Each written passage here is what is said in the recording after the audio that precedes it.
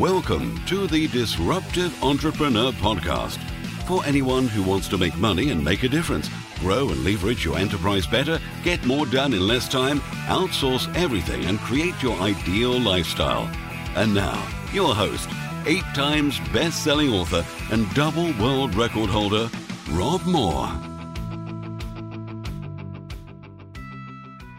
Welcome to the Disruptive Entrepreneur live video and audio podcast. In this podcast, we're going to discuss the weird and wonderful, crazy left field lessons from possibly the best 5-year-old golfer in the world and my time raising him and being his dad. Now, as you'll know, if you're a parent, you learn as much from your children as they learn from you. And I guess naively, before I had kids, I assumed that my role as a parent was to, instill good values upon them, raise them, teach them. But if you close your ability to learn from them as much and equally as you teach them, then the gifts of parenting, I think, probably elude you, and certainly there's frustrations and challenges. So I've got 1, 2, 3, 4, 5, 6, 7, 8, 9 different business, life, money, progress, success lessons from spending virtually every day for the last 4 years playing golf with my son, who is now, there isn't a better 5-year-old golfer in the world than him. So before I go into these, of course I'm a biased dad, so you did take that into account. But he was the highest finishing 5-year-old in the world under 6 championships. That's a good start. All right, so say hi, tell me where you're from. If you're on the video live, hi, where are you from? How can I help? If you're listening into the Disruptive Entrepreneur podcast on audio, join us in the communities. Come and say hi. This is not just about listening passively, but being part of an engaged community where I can help you disrupt, make money, make a difference. All right then. So I think rule number 1 for business and life that I learned from my son is never expect things to be the same. Just as I think I've got a methodology, a system, a pattern, a routine for working Bobby's golf well, going with him, enjoying it, him loving it, it completely gets disrupted, normally by him. So I'll just give you some examples. And hey, I'm not recommending this as parent advice, by the way. But when Bobby was very young, I used to be able to ethically bribe him with a Twix. And he'd pretty much do anything I wanted if he could get a couple of Twix bites. So he'd go and hit 250 balls in the range when he was 2 and 3, like a machine. And I thought I had the answer to parenting and raising the world number 1 golfer by giving him Twix. Then, of course, Gemma, my fiance, rightly said you can't keep giving him Twix because 1 bite turns into 2 bites, turns into 4 bites, turns into 8 bites. And all of, there's too much sugar in that. And I got told off by a few friends who are into health. And Jim was like, you can't do that. And it's like, once I stopped using that as leverage, it became a lot harder. So then Gemma would allow me to give him the odd sweet. So he'd get some Haribos and we'd line up all the putts. I've got a putting green. I built one outside the front garden there. And, he'd do hundreds of putts on the promise that he could get a few sweets. And then Gemma's like, he's getting too good. He's having too many sweets, so you can't do that. So then we introduced money. Now, before you think I'm just bribing him, let me get to the point. So then we introduced money. And it was great. Money was the best one because I was able to teach him to add up all the money, to count the money, to touch the money, to feel the money. And in the process of putting, he learned 1 piece, 2 piece, 5 piece, 10 piece. He learned to add. We were adding up with golf balls, adding up with money, and it was really great. The problem with that is he was getting so good, he was winning so much money. He had like a 55, 60-foot putt when we were in America playing in the World Championships. And he said to me, Daddy, if I get this in, can I have $100? Is how he says it, $100. And I was like, yeah, of course, because they never get it in. And he banged it in from 60 feet. Now, all of a sudden, $100, that's the new normal. And you might have seen in his recent video where he just got his second hole in one that he managed to sort of con me into giving him a Krugerrand for getting a hole in one, which I thought, he'd get when he's like 16 and he's got it when he's 5. And by the way, Tiger Woods got his first hole in one at age 6, and Bobby's had 2 at age 5. So then when money became too much, he's got into Star Wars. So now he wins Star Wars minutes and it really focuses his mind. Now I'll talk about that in number 2, but the point is this.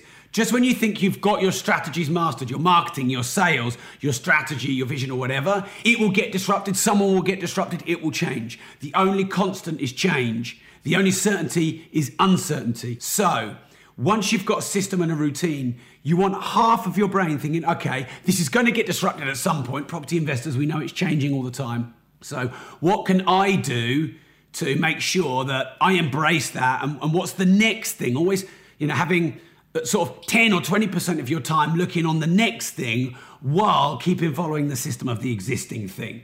All right, so that's number one. Number two, and one of my mentors, John DeMartini, taught me this.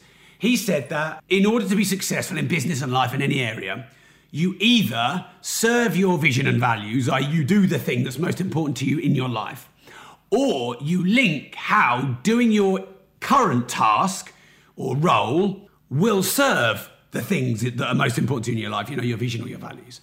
So with Bobby, sometimes he'll get up and he'll come to me and he'll want to putt and he'll want to play golf. But other times he won't. And, some people might think I'm kind of a bit pushy, and I probably do lean on being a bit pushy.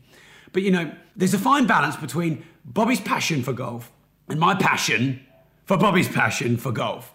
Now, I want to raise a son who overcomes problems and challenges, doesn't give up, doesn't try everything and master nothing, it doesn't feel in any way entitled, knows that he's got to earn his way and his right to success. And golf's a great analogy to that. So if Bobby doesn't want to do golf, but I think it's right for him because it's a good day and he needs to get out of the house and it's good for exercise, etc., then what I'll do, thanks to what I learned from Dr. John, is I will work out what's most important to him in his life at the moment, and then I will link that to doing golf. So, for example, it used to be playing with Thomas the Tank Engine, or watching Thomas the Tank Engine, or winning certain toys that he's into, or at the moment, Star Wars minutes. So when I link what's most important to him at the moment, Star Wars, or Thomas the Tank Engine, or money, learning about it, making it, to golf, do this and you'll get this, and teaching him to work and earn them value towards something, I've noticed that 9 times out of 10, Bobby will do it and he'll push himself. And it's amazing to see when we're on the last hole on the golf course, like, this Saturday, like I said, he got the hole in one. We're on the last hole and he really wanted to get a birdie because he hadn't had a birdie, even though he'd had a hole in one. And he basically just kept replaying the hole, and he wouldn't give up till he got his birdie and hit 1 ball, 2 ball, 3 ball. He hit his 4th 9-iron, he put it to about 4 feet, and then he held the putt. And he wouldn't give up because he knew he was going to attain something that was important to him. And he wasn't doing it just for golf. No golfer in the world does golf just for golf. They do it for a feeling of success, or a feeling of progress, or a feeling of fulfillment, or a trophy, or your name on the board, or something. So there's often something linked to the thing we're doing, not just the passion of the thing we're doing. Because the thing we're doing, any business or vocation that you've got and a passion that you're into, there's hard times, and it's not always fun. So point 2 is link the values that you have to your business or your vocation, the thing that you're doing, and you'll be more inspired and motivated to go and do it, especially when it's hard. All right, lesson number 3 is you always want to be ready. Don't get ready, be ready. And twice now I have missed getting a hole in one on video because I wasn't prepared and ready. Now, you can't see here, but you can see I've got a home studio here. And I've got all this GoPro equipment. I've got a hat with the bloody GoPro on it. I've got a chest harness with the GoPro on it. And I didn't even use it. And I missed 2 hole-in-ones. So don't get ready, be ready. Always be ready. That's lesson number 3. Because Bobby never does his hole-in-ones or his brilliant chips or holding his monster putts when I'm ready. He does it when he's ready. So don't get ready, be ready. Number 4, make it fun. So Bobby will do golf a lot more for a longer amount of time if it is fun. So how can we make it fun? So for example, Bobby loves Hulk, and he loves hitting the ball and going Hulk smash.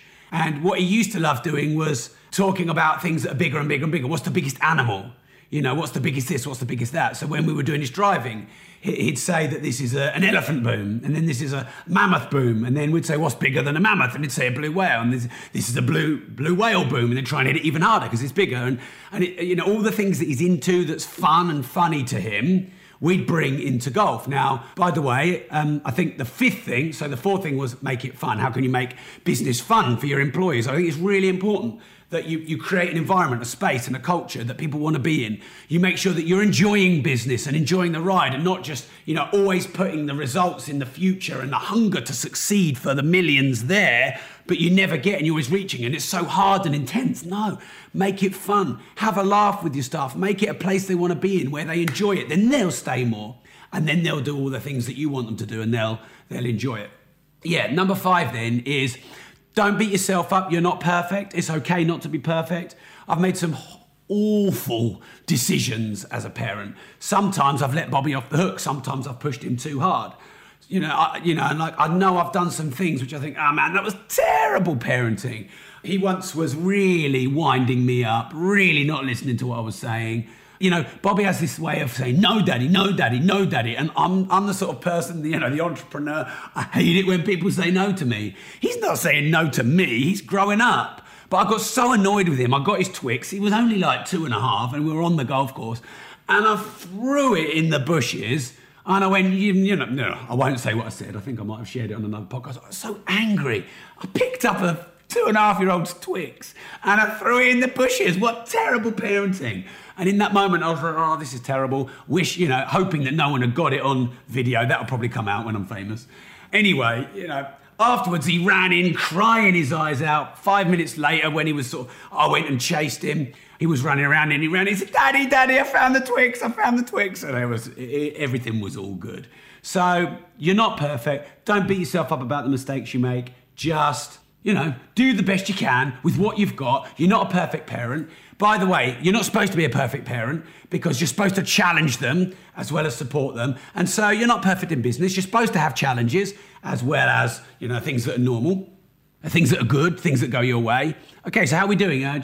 Please say hi and where you're from if you're tuning in live. This is going a little bit longer than I thought. So I think what we'll do is we'll do a part 2 next week because we're on, number 6 is watch your mood. So you know what it's like with kids. They absolutely sense your mood. And it's really amazing how they can and they pick up on it and, they'll just exacerbate it or stoke it. And, so one of the things that really disrupts our golf is if we're late. Now, I can blame Bobby for making us half an hour late, but that's not his fault. I've got to start half an hour earlier. So a golf always goes a lot better when we're not late and we're not rushing. Because what it's like, it's a bit of a faff and a faff, but also how frustrated you get and then you put that frustration out. So lateness, impatience, not having enough time, kids can just pick up on it. And so it is in your business and your venture and you're dealing with, JV partners and looking at raising money and contacts. So don't be late, don't get impatient, don't be frustrated, don't let anything that's going on your smartphone or your laptop or your life or social media that's weighing in your mind disrupt the present moment. Don't dump it out on your staff, don't dump it out on your customers. We've all done it. And, you're not perfect. You're allowed to forgive yourself for the odd mistake.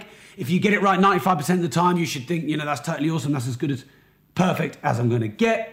But watch your mood because it will damage your business and your brand and your reputation much more than anything anyone else could do. All right, so we're going to do a part 2 because I don't want to keep you here forever.